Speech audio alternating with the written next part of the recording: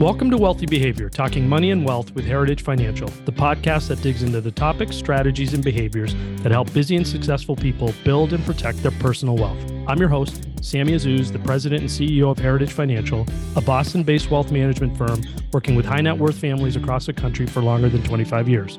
Now let's talk about the wealthy behaviors that are key to a rich life.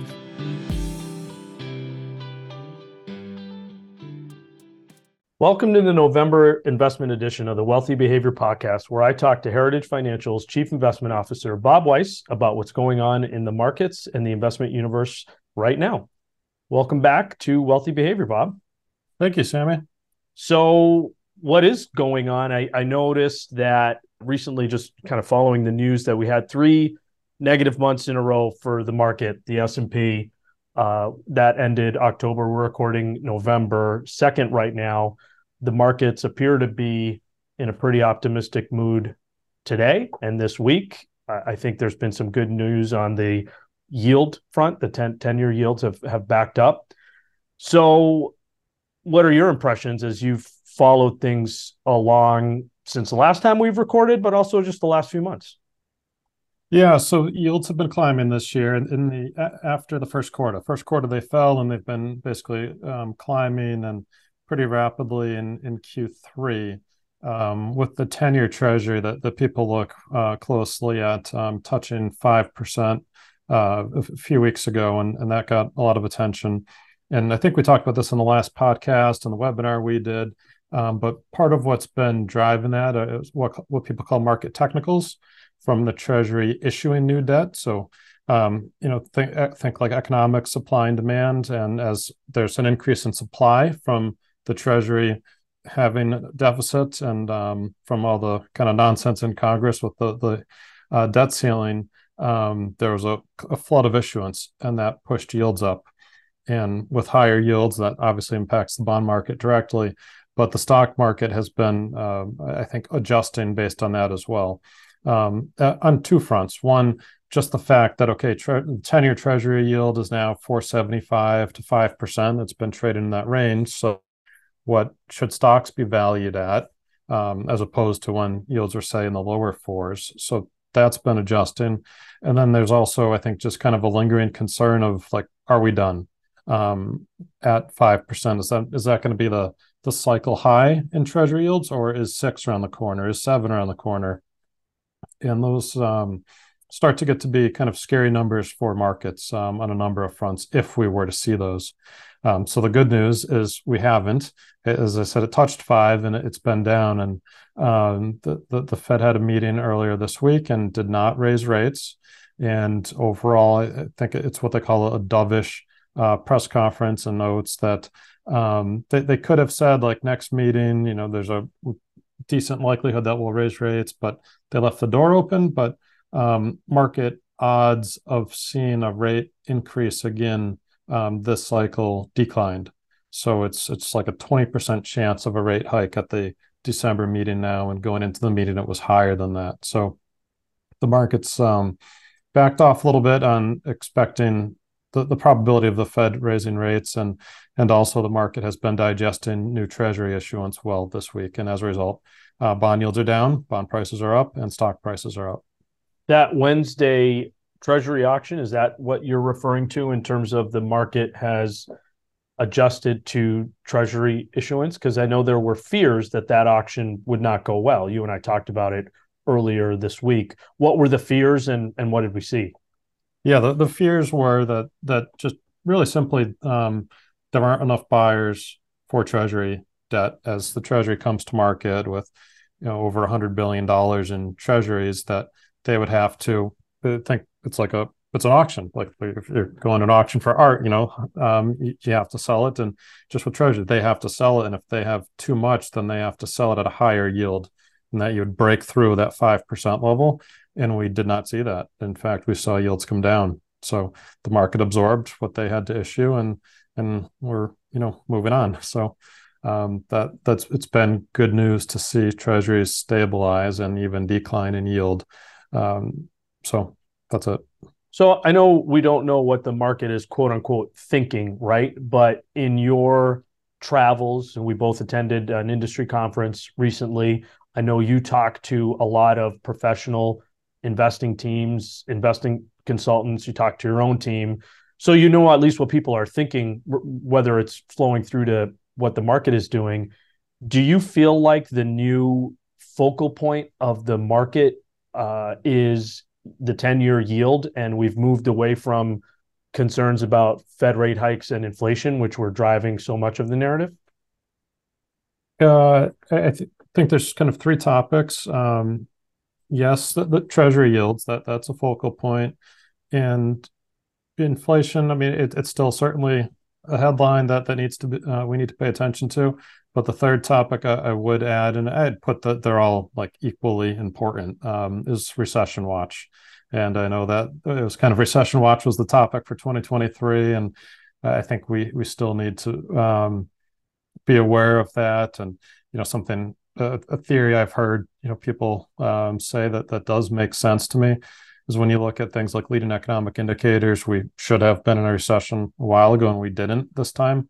So some people say, well, why not? What happened? And there was a ton of stimulus from COVID in 2020, about $5 trillion injected into the economy. So consumers, had extra savings in the bank. Companies had extra savings. So we went into this hiking cycle with strong balance sheets, and that's starting to run out.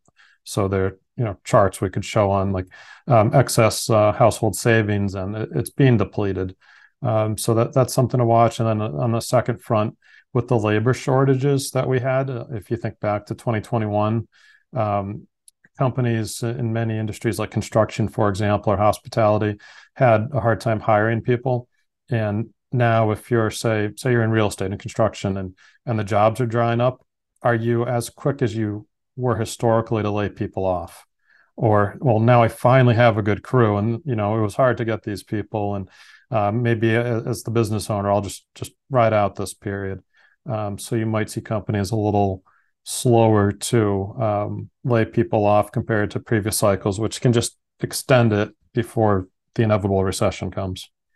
So you said something that stocks and bonds were both up recently, and over the summer we saw that stocks and bonds were both down at the same time. I think people expect that the relationship doesn't work like that. That stocks and bonds move in opposite directions. Of course, that's not always true, but how would you educate folks on the stock bond kind of directional interplay? It's complicated. It depends on the environment. There are scenarios where they are correlated and move together, and ones where they're not. Like in this environment where you have yields creeping up, that is a headwind for stocks, because if bond yields are rising, that means bond prices are falling, but it also means bonds are getting more attractive. It's very simple. If a bond yield goes from 4 to 5, well, I like it more at 5 than I did at 4. So then, all else equal, I should like stocks a little less if I'm like a dynamic asset allocator. So as bond prices are going down, then you have stocks going down. And then also vice versa. As bond yields fall, then stocks can become a little more attractive. But where you get the inverse relationship that you're talking about is in what you call flight to quality. And that you specifically see that in recessions. If it's okay, recession's coming, economy's going to slow, time to buckle up and get in safe assets. That's when people buy treasuries. And it's buy safe assets, but you could also look at it as front running the Fed, because you can anticipate a Fed rate cut coming. So time to buy those 4 and 5% treasuries, because Fed will be cutting rates and you won't be seeing those yields anymore. So you'll get appreciation in treasuries while stocks would potentially struggle in that environment. So sometimes they move together and sometimes they don't. It depends on the environment. Sure. And you touched on three things that the market is focused on right now, right? In answer to my question about whether it's all about the 10-year yield. What are your thoughts on those three things, and how do you see them playing out or impacting portfolios? Yeah, the first one that you said, inflation, it has been sticky. It's taking time, but I do think we will get through this cycle with inflation getting back down to the Fed's target. So not very concerned on that front. I think we are moving in the right direction. I was a little concerned about oil prices. We've talked about that, but that's pulled back nicely. Something to watch, but that has come back down. So I think they will, and the Fed has been so clear that they are very focused on price stability, i.e. inflation, and they'll get that under control. So I feel confident in that. Second one, the 10-year Treasury. Again, we talked about it a little bit earlier, but seeing that the kind of the support for Treasuries at 5% and below on the 10-year, and how the market absorbed the issuance this week, and we haven't seen them just kind of blow through that level. And you mentioned the industry conferences and talking to other people. There are a lot of buyers of treasuries at 4 and 5%. I mean, mathematically, there have to be, because there's $30 trillion of treasury debt out there. But people are interested, and that's what we're seeing in markets. So it's I view it as a tail risk, a remote risk, but unlikely that you see a more severe outcome, such as a 7+% yield on treasuries. And if people wonder why I say that's severe, because on one hand, you'd be like, I'd love treasuries at 7 or 8%. What's wrong with that, Bob? Well, the problem is that the government has to pay the interest. And if you're paying 8% interest on $30 trillion in debt, mathematically, you start to run into some financial problems. So we don't want to pay 8% interest on our treasury debt as a country. So on the second one, so treasuries, it's more of a remote tail risk that I think we see it get to real dangerous levels. So not overly concerned there. Of those three, the one that I'm concerned the most with is the recession. It's part of economic cycles. It's not something that is typically avoided indefinitely. Recessions do come, and seeing a Fed rate hiking cycle going from ZIRP, zero interest rate policy, for a long time to 5+% interest rate policy, and you hear about the delayed and lagged effects of monetary policy. I think there's a very decent possibility that it eventually sends us into recession. Eventually can be, 5 years from now, we get a recession, and you were right, because been talking about it for 7 years, not you personally. But I would imagine you think eventually is it more within this cycle and this compressed time period that we're looking at. So I guess I would ask maybe you and to speak for others potentially, what would you need to see to make it feel like that recession risk is off the table in the short term? Off the table, I think if you get inflation back down to that 2% level, the 2.5%, then you're not dealing with a combative Fed. But the Fed, kind of think of a car, and there's gas and brake. They're very simple, and they're or you can do neither, but I mean, they are on the brake right now because inflation is above target.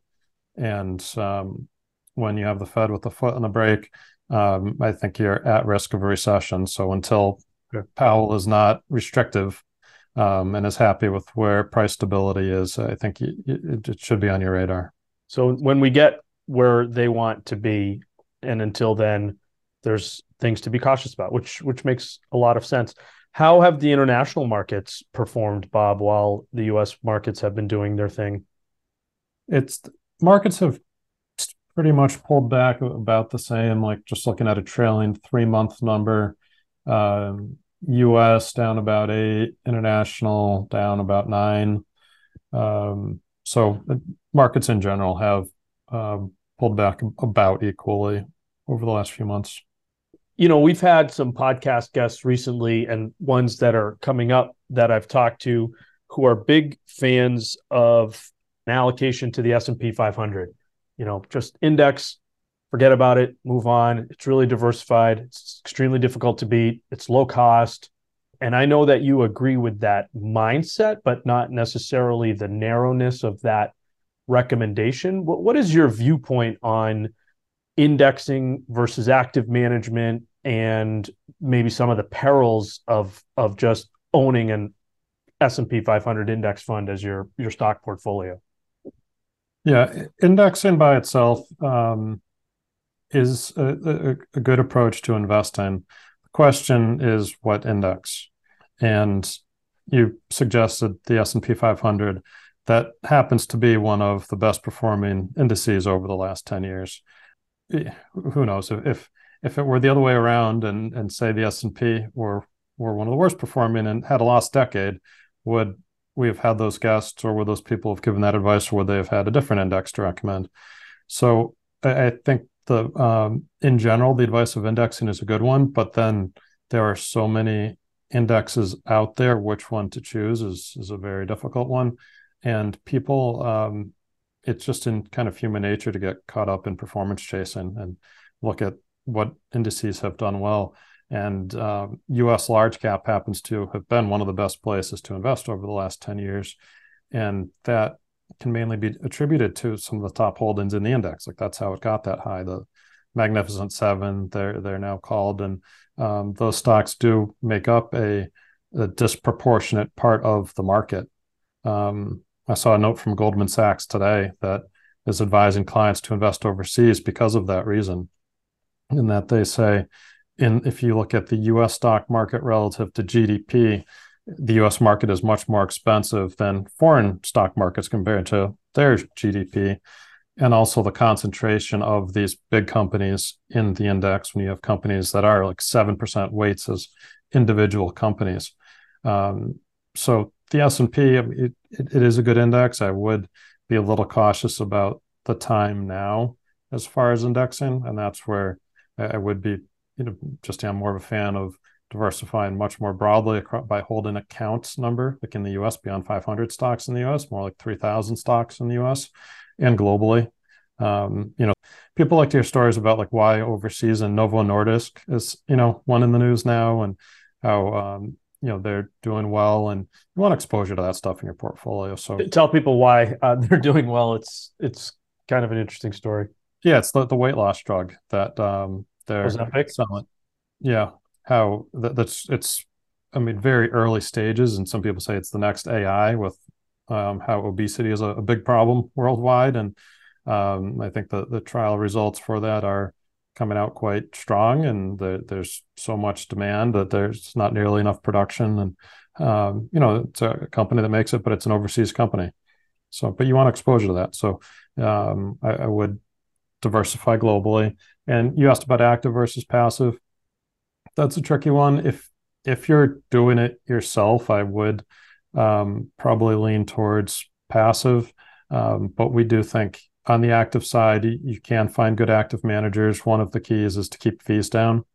You can buy active managers at higher expense ratios, lower expense ratios, and we're able to get institutional class shares that retail investors typically couldn't get on their own. And just being thorough with due diligence and discipline and investing in selecting those managers. Great. Thank you, Bob. And I do think, and not only do I think, I know after the last decade, 2000 to 2009, with the S&P, there wasn't a lot of clamoring for, can you just build me an S&P 500 centric portfolio? So not blaming folks necessarily, but I do feel like your point, which you led off with, about it is great and simple advice that you can follow, but it's also coming at a time when the S&P has knocked the cover off the ball, and that has not always been the case with that index compared to other ones. Yeah, I actually ran some numbers. I had a client question on related to this on bonds. Like we actually got a question during the webinar. I wonder if it's the same person. I don't know, but they're like, you guys like bonds, but I look at the historical returns of bonds and they're terrible. Why should I own them? And so I ran a chart over 2 periods. I did trailing 3 years up until mid-March of 2020. So right kind of at the COVID peak as far as like hitting the stock market. So the trailing 3-year return in this was March 20th, 2020. Bonds were up 11% and stocks were down. This is global stocks, MSCI ACWI, down 23%. So someone could look at that and say, well, last 3 years, stocks have lost me 23%. That's terrible. Bonds, less risk, and they're up 11. So bonds are great. Then if at that point, say you switched, you sold your stocks, dumped them at down 23 and bought bonds that are up 11. Well, what's happened since then? We know rates have risen a lot. So since then, it just totally reversed. bonds are down 10% and stocks are up 62%. So, as professionals, we get this, that, to some extent, what goes up comes down, what goes down comes up. Mean reversion is very powerful, but I think it's very difficult for investors to, there's a tendency to look at historical returns and then act on it. And what you don't want to be doing is buying the best performing assets and selling the worst performing assets. Typically, even the reverse is what you want to be doing. Yeah, and that webinar you've referenced a couple times is our fall market outlook webinar, which we did on October 12th. That was you and Michael Waldron, our director of portfolio management. And people can go to our events page at heritagefinancial.net and click to watch the replay if they missed it the first time around. So, Bob, I've referenced we've been to some industry conferences. I know you've talked to some folks. I don't know if I'm getting cranky in my old age or I'm just tired from all the traveling that I've been doing recently, but I've come away from these investment presentations that I've been listening to lately that everybody's kind of saying the same thing. Everybody's focused on the same, two or three things that you're focused on. And this is where the crankiness comes into play. They're not saying anything differentiated or unique or interesting about it. Talk me off the ledge. Do I just need an app, or have you found, the more I'm listening to people, the more I'm hearing the same thing these days? No, I think you're appropriately cranky. Yeah, no, I agree. I mean, it's a kind of simple story by count, that there's just a few factors, but they're very important.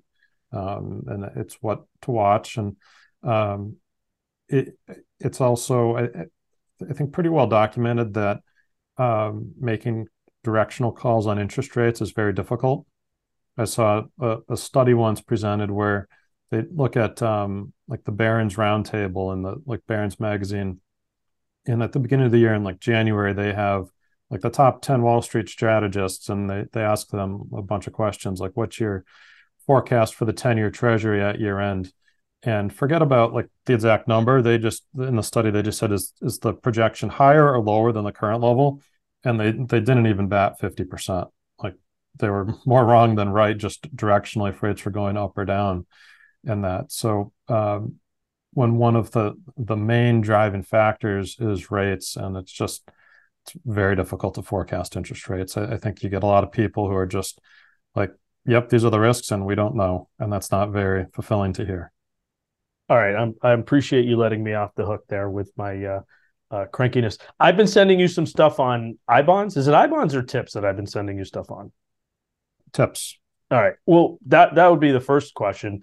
What are the difference between tips and iBonds? And I feel like people haven't allocated to tips in a long time, particularly, our team. There's been a lack of attractiveness to the investment type, but they're getting more attention now. Why is that? And are you paying attention to them?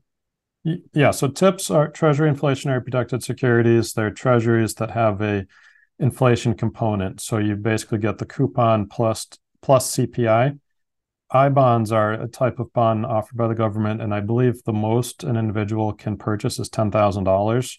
So because they have that ceiling, and I think you have to buy them through Treasury Direct, it's something that we as an investment team haven't really looked at because it's not implementable across our clients.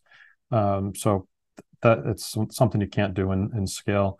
But tips are interesting. So they're good to protect against inflation. The kind of what's held us back with tips historically is because they're typically long-term bonds with an inflationary component. Bob, when you say long-term, are they 10-year duration or you can buy them on the run, really. So you could buy any maturity you want, but an average tips fund typically would carry an ag or higher, like a 5 to 10 year duration maturity. Sorry. Yep. Got it. So you have some interest rate risk there. So if you have an environment where inflation ticks up, you get protection from the CPI component kicking in, but you'll have downward price pressure from interest rates rising.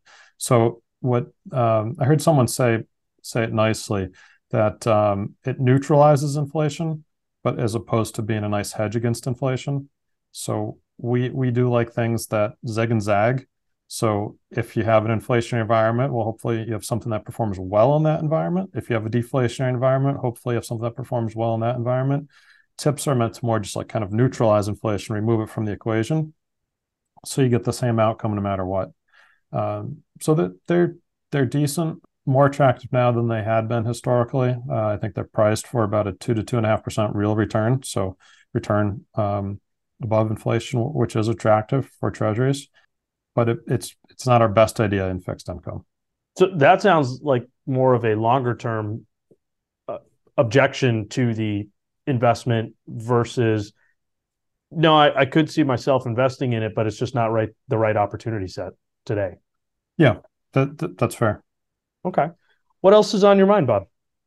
What else? So, I mean, just things we're looking at as we get to year end, with bond yields increasing. We're looking at municipals, possibly increasing our allocation of municipals. Around a call earlier today, and municipal yields are pretty much the highest they've been in 20 years, getting tax exempt in the 4+% range.